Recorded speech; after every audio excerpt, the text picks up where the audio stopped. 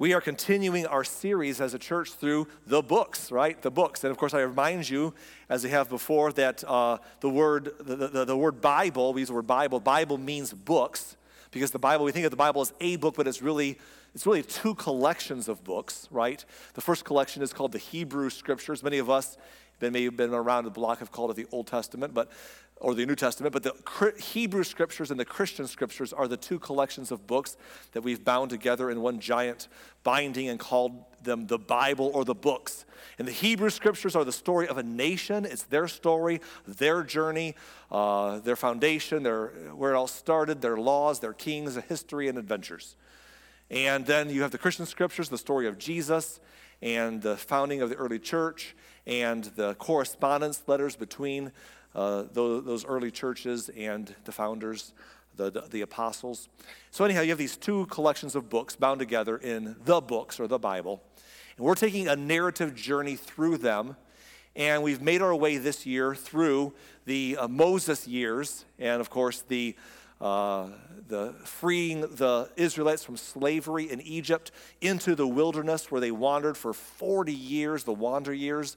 They came up to the promised land that God had promised their ancestors hundreds of years earlier, and then was bringing them back finally after being in slavery in Egypt for so long. Moses dies. Joshua, who was his protege and also a military leader, he takes charge because you're going to need that kind of leadership in the land of Canaan because it's going to be a military deal. And so we left off there, and then last week, if you were with us, we really oversaw the whole story of the book of Joshua. How Joshua stepped up and God brought them into the land of Canaan, how they had to fight battles and wars and settle down in this place and establish themselves as a nation. And it's tough stuff, and I tentatively stepped into this last hour, but I just want to remind you that these are very different times in the world. Sometimes as a Western people in our modern sensibilities, you read about ancient wars and conquests and things that happen, and we look at it through a lens of being in a first world nation, and we're so blessed, and we've known such peace and prosperity. War is something that happens elsewhere. Maybe some of our kids go face it here and there.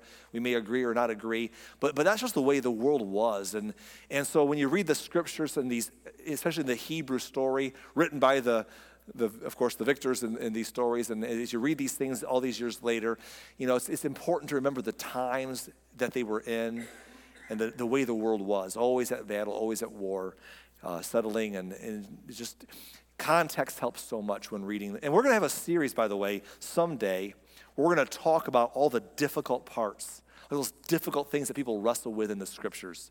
People who don't believe, who find fault with hard things in the scriptures, or people who have faith, who struggle with why is this happen, or why did that happen, or what's this about. We're going to do all those things one day, but that's not the point of this series. This series has kind of been a narrative journey through the books, and it's going to take us a while, and then we'll tackle a series of hard things down the road a little ways here, and why did this go on, and why did this happen, and why did God allow this, and so on and so forth. But anyhow, right now the Israelites are moving into this promised land that they were out of. Their ancestors were in hundreds of years earlier. They're back from slavery. It's going to be war.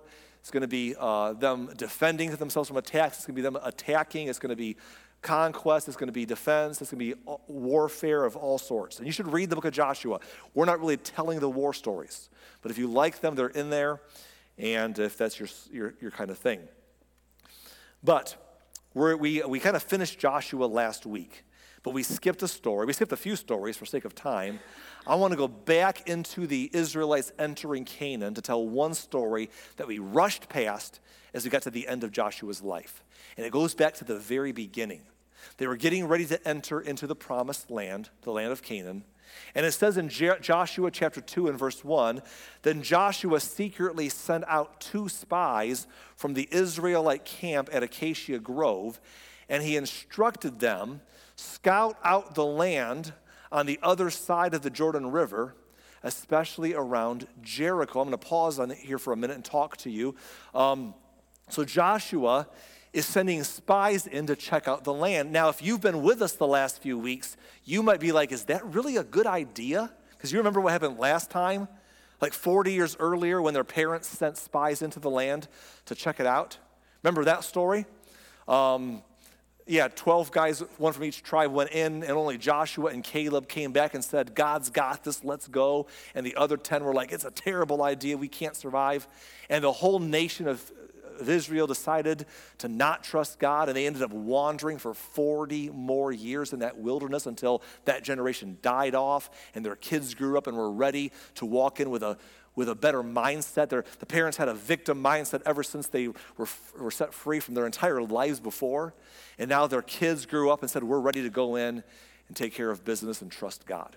So Joshua was part of the last generation that mostly didn't believe they could go do it. And Joshua is now sending in spies, and you're like, is that a good idea? Because the last group discouraged everybody. But that was not the spies' fault only. That was everyone's fault last time. This group was ready to go in. This generation was ready to step into the promised land. And Joshua tells he probably handpicks the right kind of people this time because he remembers last time. And they're going to check it out and give them the lay of the land, especially Jericho, the first big city they would come to. Cities would often be built with walls around them. It was a smart idea because walls, and not all walls were created equal. Like some of us, when we think about walled cities, you think about watching Lord of the Rings, where every fortress city is massive and beautiful and insurmountable. Sometimes the walls were a lot more primitive than that, but any kind of wall was a deterrent from someone just marching right on in and just, imposing the will. So it was a defense mechanism, and Jericho was a strong city with a strong wall. It was the first big obstacle they would encounter on their way into the land of Canaan. So Joshua sends spies around the area to check it out. And it says in the next part of the verse that the two men set out and came to the house of a prostitute named Rahab and stayed there that night. Now, I know what some of you are thinking. I see. Away from home, no one knows what's going on. Hey, what happens in Jericho stays in Jericho, right? They're at the prostitute's house. That's what's going on here. But that's not exactly what's being painted here. Because you have to understand that obviously as you read the story and understand context, that this woman Rahab, who was a prostitute, had a house, which was an interesting understanding. That was a place where you could rent rooms or stay. Probably the best thing culturally we can grab a hold to. If you're watching old Western, people go there and they'd have a place, a saloon, they'd serve food and drinks and have rooms to rent upstairs and also some showgirls running around and all that kind of stuff, multifaceted place.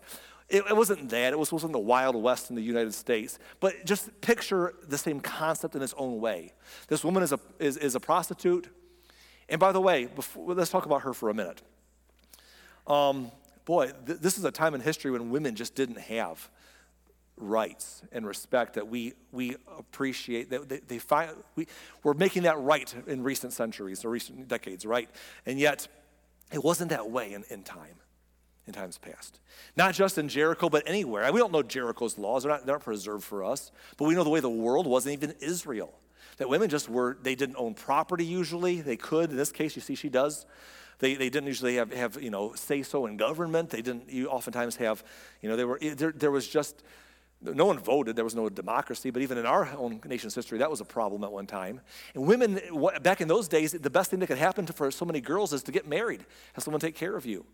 And if you were considered, used or damaged goods in some cultures, you would never be even looked at as a potential wife. And if your husband died or left, divorced you, or something happened along the way to you or around you, you could just be a beggar or live with your parents and take care of them, or in some cases, prostitution or other things would happen. And it was just the way the world was. And we have those problems today in culture. We don't know if Rahab was a woman who, lost someone and didn't have better prospects. We don't know if she was someone who, since she was a young girl, was just morally like, whatever, make some money off of my body. We don't know if that was her story. We don't know if it was just what choices were put upon her or what choices were her own or a little bit of both. We know that prostitution exists to this day in places, and oftentimes in certain spots it's kind of the ugly underbelly, maybe illegal, but it happens, and people who know just kind of keep it in its own zone. And in some ways, it's allowed and it's permitted and it's accepted in culture. But even when it's accepted in culture, no one's like, yeah, that's the best part of our city right there, right? Like, no wives are like, I hope my husband's going there. No one's like, no men, unless they have a secret life, are sitting there saying this is commendable. It's just that part of a culture that's there. And Rahab is a prostitute who has a house. And she's obviously business savvy because she's not just using her body. She is running an establishment with rooms for rent and places and food. We see it later, a reference to having a lot of food supply there. She obviously she was savvy with making a living for herself, including this less desirable area that was well used by men, I'm sure, all the time. Probably men in power. Well, anyhow, picture this place, and these guys come to her house because it's a good place to stay. It's a good place to sleep, a good place to rent a room. It's the kind of place where you go because secrets are kept there. The kind of place where you can go there and there's not, they're not going to necessarily keep record, of everything. You can just go there and stay and get out of town afterwards, right? It's a very smart place for them to lodge. And so they end up at this house for the night. Well, the next verse tells us that someone told the king of Jericho, hey, some Israelites have come here tonight to spy out the land. So the king of Jericho sent orders to Rahab, bring out the men who have come into your house, for they have come here to spy out the whole land. So they knew right where they were, probably because either they saw them go there, or they just knew that's where you would go to stay when you're in town. I don't know. But they sent word to Rahab's house and said, you send those guys out. And she's in a tough spot now. What is she supposed to do?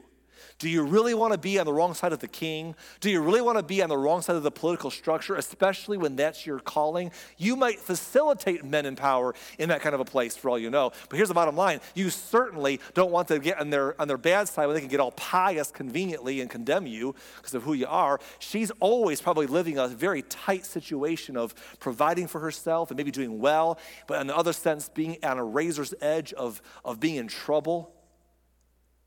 I mean, just her whole life had to be a difficult tightrope to walk. And now the king is saying, send those guys that are in your house out. Her best bet is don't make anyone mad in power. Out they come. Verse 4 says, Rahab had hidden the two men, but she replied, yes, the men were here earlier, but I didn't know where they were from. Smart, She's like, look, when we took their credit card information and scanned it, we didn't ask them to fill out an application with their job title. They didn't say, oh, yeah, we're spies. I didn't know. They were just people passing by. All sorts of folks come here. I didn't know they were spies. She said they left town at dusk as the gates were about to close. I don't know where they went. If you hurry, you could probably catch up with them. They went that way, right? She's smart. But actually, verse 6 says, actually she had taken them up to the roof and hidden them beneath bundles of flax that she had laid out. That's very interesting. She has product on her roof. She hides them underneath it, and she lies. Why would she do that? Why would you lie to the powers that be, knowing that your life is, it could be, if this comes back on her, if they find the spies, you know what they're going to do to the spies, don't you? If they find the spies, they're going to kill the spies. If they find that she harbored the spies, you know what they're going to do to her, right? Why is she taking this chance? She's hiding them. Verse number 7, so the king's men went looking for the spies along the road leading to the shallow crossings of the Jordan River, and as soon as the king's men had left, the gate of Jericho was shut. And now we find out what she's thinking in verse 8. It says, before the spies went to sleep that night, Rahab went up to the roof to talk with them. And look what she says to them. She says, I know the Lord has given you this land. And can we just quickly acknowledge that's amazing? She says, the Lord. You don't understand what a big statement that is. She says, the Lord. Not, I hear that your deity or one of your gods. She says, the Lord. You can't, it's so easy for us in America we talk that way in our Christianized culture, whether you're religious or not. We don't bat an eye at that. But that's an amazing statement when she makes it. People with all sorts of idolatry, the polytheistic culture, the idols people worshiped, all the degradation. Jericho and the land of Canaan was a vile society. They had a lot of very terrible forms of religion and idolatry, child sacrifices. It was the kind of place that as Israel's coming into it, the people were so weakened morally by their bad choices that Israel, I mean, the record goes that the land was ready to vomit out the inhabitants because they were so messed up. So she's not in a moral, godly place, whatever religions are around her, but she says the Lord. What she's saying is, and to make you understand how big that is, go back 400 or 500 years earlier to the patriarchs. Before that, 600 years earlier. Go back to the days of Jacob, whose name was changed to Israel. And what do you find Jacob doing?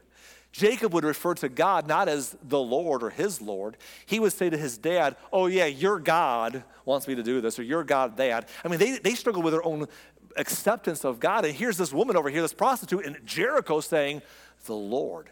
I know the Lord. In other words, the God who rules all things. He's given you this land. That's an amazing statement. And if you flip past it, you won't notice something big there. She says, we're all afraid of you. Everyone in this land is living in terror. For we have heard how the Lord has made a dry path for you through the Red Sea when you left Egypt. Imagine that made headlines, right? I mean, it was a long ways away, 40 years ago, but when the Red Sea gets parted and the Egyptian army gets wiped out, that kind of makes that news travels. Anyone wants to know that story, it's going to filter through the ranks. She says, we know what you did to Sihon and Og, the two Amorite kings east of the Jordan River, whose people you completely destroyed. We skipped that story a few weeks ago because we didn't look at the military battles, but ultimately it was when Israel was in the wander years and these two nations attacked them brutally and they defended themselves. It was an amazing victory. They won and they ended up just taking over their cities after that. In fact, they would keep those cities, and after they finished with Canaan, some of the tribes of Israel would go back and live in those cities afterwards. And so she says, we've seen you're unstoppable. I mean, God is with you. And she says in verse 11, no wonder our hearts melted in fear. No one has the courage to fight after hearing such things. Here it is. For the Lord your God is the supreme God of the heavens above and the earth below. That's a statement. Again, in a polytheistic culture of idolatry, worshiping the sun, moon, or stars, or trees, or animals, or things you make with your hands and say, this is my God, I made with my hands, how cool, what a great God that is, you know? She's like, you worship, and she acknowledges monotheism. There is a God who is over everything. There is a God who makes all things. He is the God of, he is the maker, he makes the things that people worship. That's what Joshua said at the end of his life later on. You know, this one true God, maker of all, is the God that you serve. We're all over the place over here, but you acknowledge his existence and you serve him. He's the Lord, and I acknowledge that he is God of heaven above and earth below. He is the maker of all things. It's such a big statement. Jesus has not showed up in the scene yet. The prophets pointed ahead to him, and people semi understood his coming. But what we say about the Lord Jesus Christ as our Savior today, in those days, this is as strong a statement of faith as you're going to find. You're not going to find a stronger statement of faith anywhere. She says there is a God who made all things, and he's your God, and you understand that we are not following or believing on him or worshiping him, but I do. And I acknowledge him. It's such a powerful faith statement in its context and in its time. Well, from here, Rahab is going to proceed to make the deal of her lifetime. She's going to make the business deal of her lifetime. Now, I think Rahab was a fairly savvy businesswoman. That's my opinion. Because she didn't just, find a way to make a little survival off of prostitution. She had a house in the nice spot we're going to see here. She had probably a diner, drinks, food, lodging, prostitution. She had a whole thing going on. She's a businesswoman. Not that we're commending what she did, her choices in her life, and whatever led up to that. But she's obviously a savvy businesswoman, and she's about to make the best business decision of her lifetime right here. She says to the spies, now swear to me by the Lord that you will be kind to me and my family since I have helped you. I helped you before I made a deal with you. I helped you on good faith. Now, be kind to us. Promise me by your God, by the Lord, that you'll be kind to me. And again, she already helped them, but they were still in the city. She could have probably made things challenging for them still. So she strikes up a deal. She says in the next verse, give me some guarantee that when Jericho is conquered, you will let me live along with my father and mother, my brothers and sisters, and all their families. So she's, doesn't seem to have a spouse or kids of her own, but she has a dad, a mom, siblings, and they have families. She says, promise me you'll spare us. That's the deal I want with you, because I know what's coming. I know how messed up things are. I know how weakened we are through our own national choices, and we're a hot mess over here. And I know you're coming in and we're done for. So help me spare my family. The spies answered her in verse 14. They said, we offer our own lives as a guarantee for your safety. The men agreed. If you don't betray us, we will keep our promise and be kind to you when the Lord gives us the land. Then, since Rahab's house was built into the town wall, she let them down by a rope through the window. Now again, all city walls are not created equal. This is a very strong city, and she has a spot where her house is built into the town wall. She has a window outside view of the outside area, outside the walls of the city. And she lets them out the window by a rope so they can escape. And so it's a very interesting dynamic to picture there. Escape to the hill country, she told them. Hide there for 3 days from the men searching for you. Then when they have returned, you can go on your way. Before they left, the men told her, we will be bound by the oath that we have taken only if you follow these instructions. Here's the deal, they said. When we come into the land, you must leave this scarlet rope hanging from the window through which you let us down. It's such an interesting thing. It was a scarlet rope. So many different analogies you could take in a spiritual sense and also in a cultural sense from her past and who she was. But just it's interesting. She says, leave the scarlet rope hanging out of your window that you let us down through when we come back. They said, and all of your family members, your father, mother, brothers, and all of your relatives must be here inside this house. If they go out into the street and are killed, it will not be our fault. But if anyone lays a hand on the people inside of this house, we accept responsibility for their death. In other words, what they said is, look, when we come to the city, conflict happens, people fight, people get hurt, people die. When we come into the city, you are risking your own life to be on the streets, and that is not our fault. But if you go into this house and you'll stay inside of here, we are accountable to keep this house safe. And that's our deal. You get in the house. And it was a big enough house for all her family. Apparently, it was a place where they fed and housed people out of town. Just bring them all in the house and you just stay there. And when we come by, we guarantee your safety. But if you're in the streets, what happens there is not on us. Then they said, if you betray us, however, we're not bound by this oath in any way. I accept your terms, she replied. She made the deal of a life. She sent them on their way, leaving the scarlet rope hanging from the window. The spies went out up into the hill country, stayed there for 3 days. The men who were chasing them searched everywhere along the road, but they finally returned without success. Then the 2 spies came down from the hill country, crossed the Jordan River, and reported to Joshua all that happened to them. The Lord has given us the whole land, they said, for all the people in the land are terrified of us. In other words, God's fear is spreading before we even show up. Now, the next chapters we're going to skip because we looked at them last week. We saw them last week. It was the story where they crossed the Jordan River, the miracle that takes place there. They come into the land. We kind of didn't spend time in the war stories. You can read those for yourself. And then we went all the way to the end. But we did skip a story where Joshua has an encounter with a spiritual, like an angelic being. And he's kind of terrified. It's at nighttime and they're getting ready to come to Jericho. And he said, are you with us or against us? And he said, I'm here to lead you. I'm the captain. What are you talking about? You're with me. And then this spiritual being says to Joshua, take off your sandals. You're standing on holy ground. And that's a powerful statement in itself. Because those are the exact same words that 40 years earlier, God said to Moses at the burning bush. Moses, take off your shoes. It's just one more time that God was saying to Joshua, I'm with you like I was with Moses. And they have this encounter. We're going to skip that. Well, they get to Jericho, and then what happens at Jericho is interesting. They end up getting to the city, and they wander. They have this really weird form of attack. It makes no sense. It's not the best. I wouldn't write a rules of war book this way. But they march around the whole city, the whole nation that arrives, all the warriors, march around the city one day, blowing ram's horns and being quiet. The next day, and then they go back to camp. Then they do it again. And again, for 6 straight days. And then on the 7th day, they march around the city 7 times, blowing the ram's horns. In that one spot, they all stop and they shout. And when they do, something miraculous happens.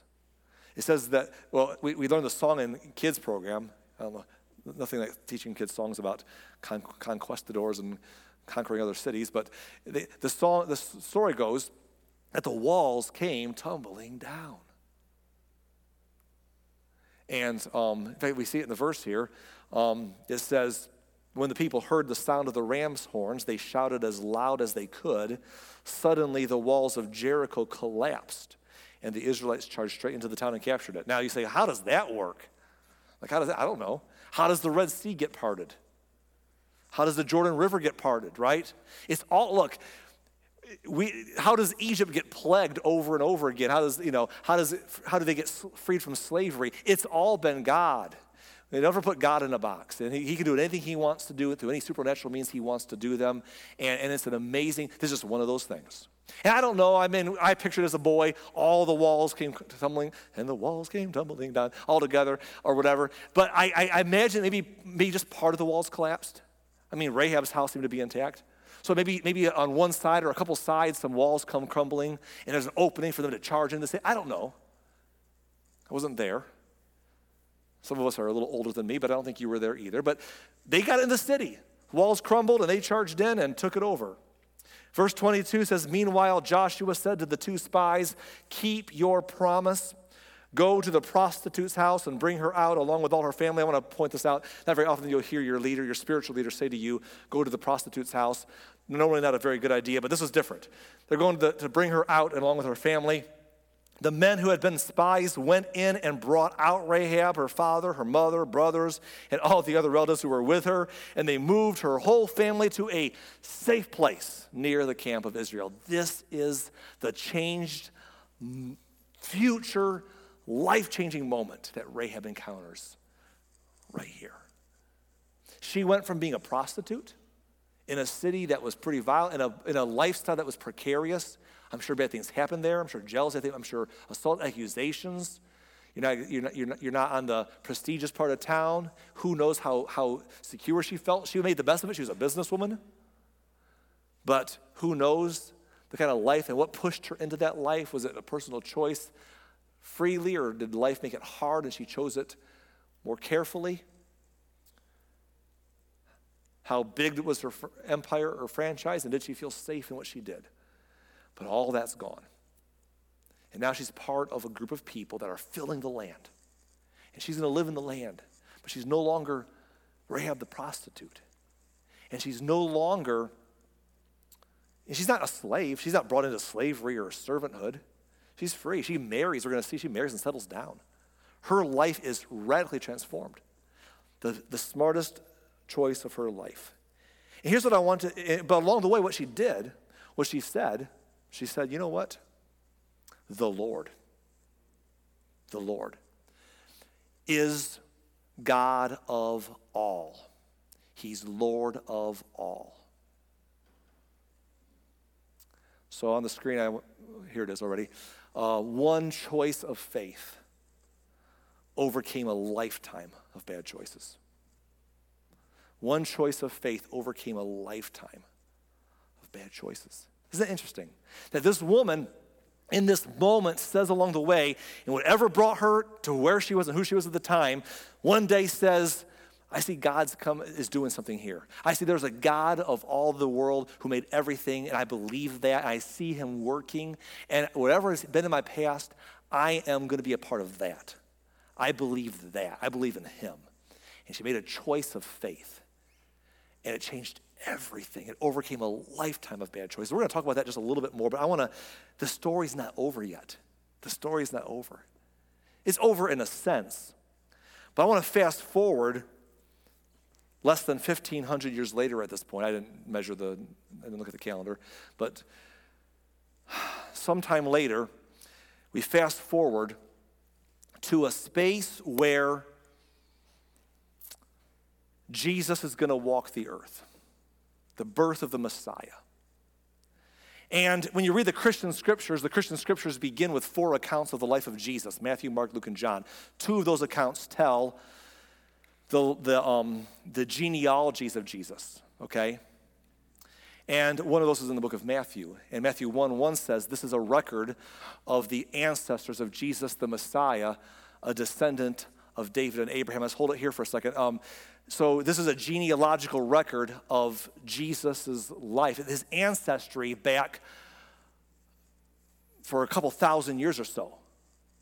The life of Jesus' ancestral history. And we're going to read this together in just a moment here.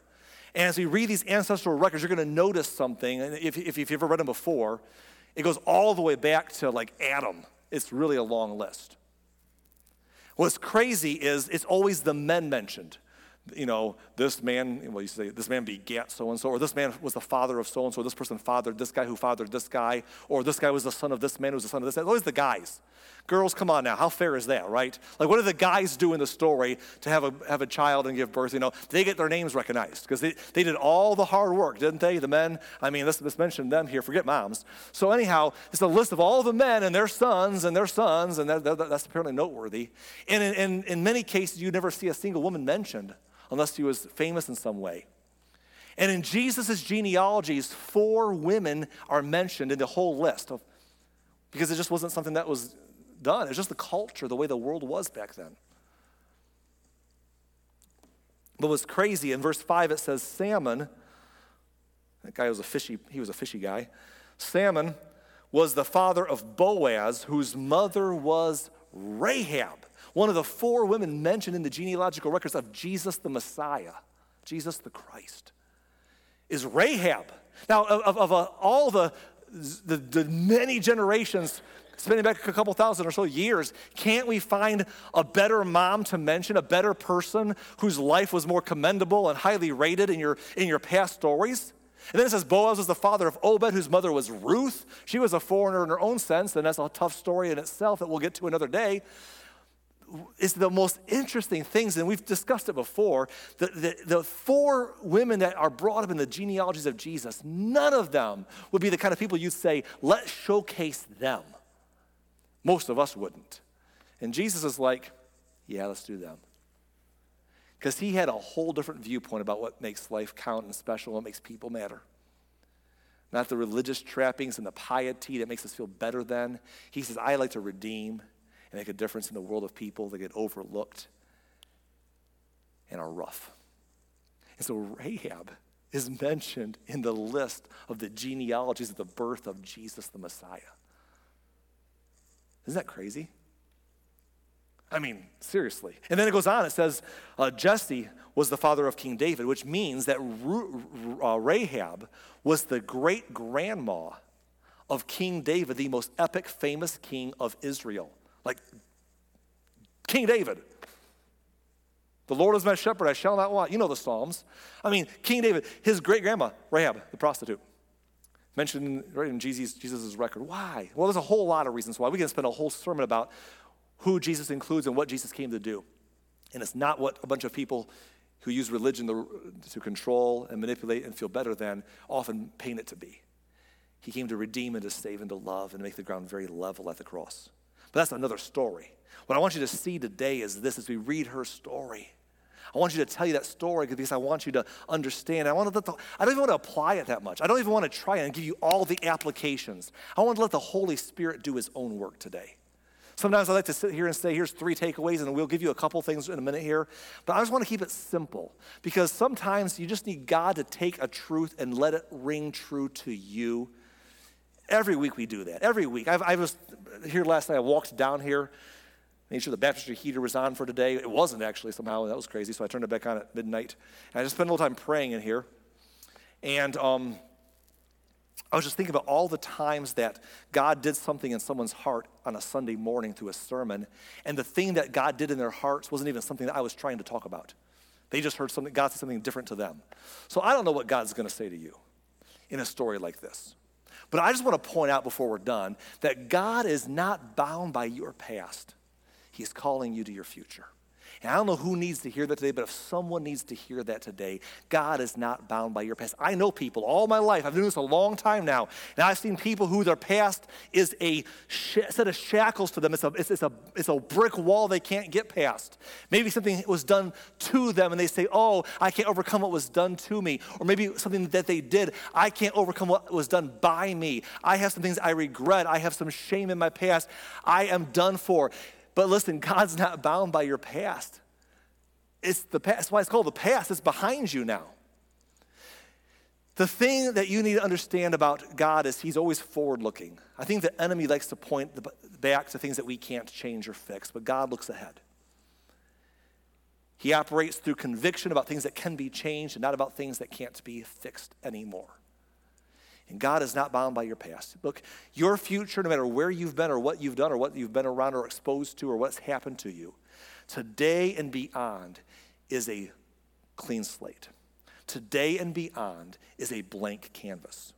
And we all have to decide in our lives if we're going to let our past identify us or we're going to march into a future in our blank canvas. And God's not bound by the past.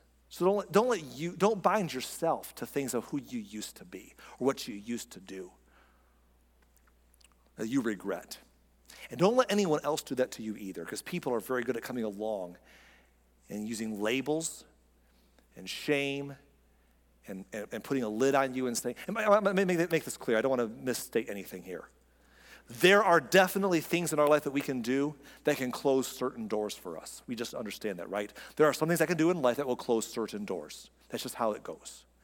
But here's the good news about that. Whatever doors get closed because of the past, they're not the only doors. They're not the only doors. God knows how to open brand new paths of awesome and amazing opportunity, and he is not saying there's nowhere to go because of your past. He's not bound by that. He's like, I got a brand new future for you from here on out. So wherever you are today, stop letting it, whether it's therapy you need, maybe the therapy you need is just to sit back today and say, God, I'm leaving the past where it belongs, in the past. And God, today, by your grace, I'm stepping into my future. And if that's where you are, by all means, seize it. Because, as we saw earlier, one choice of faith can overcome a lifetime of bad choices. One choice. Whatever was part of Rahab's life until that point was transformed when she made one huge decision. And I don't know what choice of faith you need to make today. It could be to place your faith in Jesus Christ as your Savior. If you've never come to faith in Christ, but my past, yeah, I have this, and I've always thought this, or I didn't think that, or this is where I've been, and this is who I've been before. That's your past. But one choice of faith can launch your future. Maybe it's time to say, you know what? I believe that God loves me and gave his son to be my Savior and paid my sin debt and rose again so I could be restored to him and death's power is broken and I have a relationship with him. That God has done that for me because he wants relationship with me and I accept it. I accept his sacrifice. I accept his relationship. I accept eternal life. His spirit can move inside and live in you, and one day when this life is over, it's just the beginning. God invites you into that, but he does not force it on any of us. He simply says it's your choice. It doesn't matter what yesterday or last year or decade or the whole past is about. One choice of faith can change everything. Maybe it's the choice to get baptized. Maybe it's the decision to get in the water with Mateo later. Maybe it's a chance, or not today, but maybe next week or two when you can invite some people to come watch. I don't know. But to say, you know what, it's time for me to sit there and demonstrate that Jesus died for my sins and was buried and rose again. And my old life's gone, I've buried it, I've raised a new life, a new creature in him. Maybe it's time to say, I have decided to follow Jesus through baptism. Or maybe it's something completely different. I'm not trying to be God's Spirit today. I simply want to encourage you that God is not bound by your past. He's calling you to your future. And regardless of where life has brought you so far, one choice of faith can change everything. It can overcome a lifetime of bad choices. I don't believe that, Arlen. Tell that to Rahab. Her whole life was transformed. Now she's the great, whatever, grandmother of Jesus. One choice of faith can overcome a lifetime of bad choices.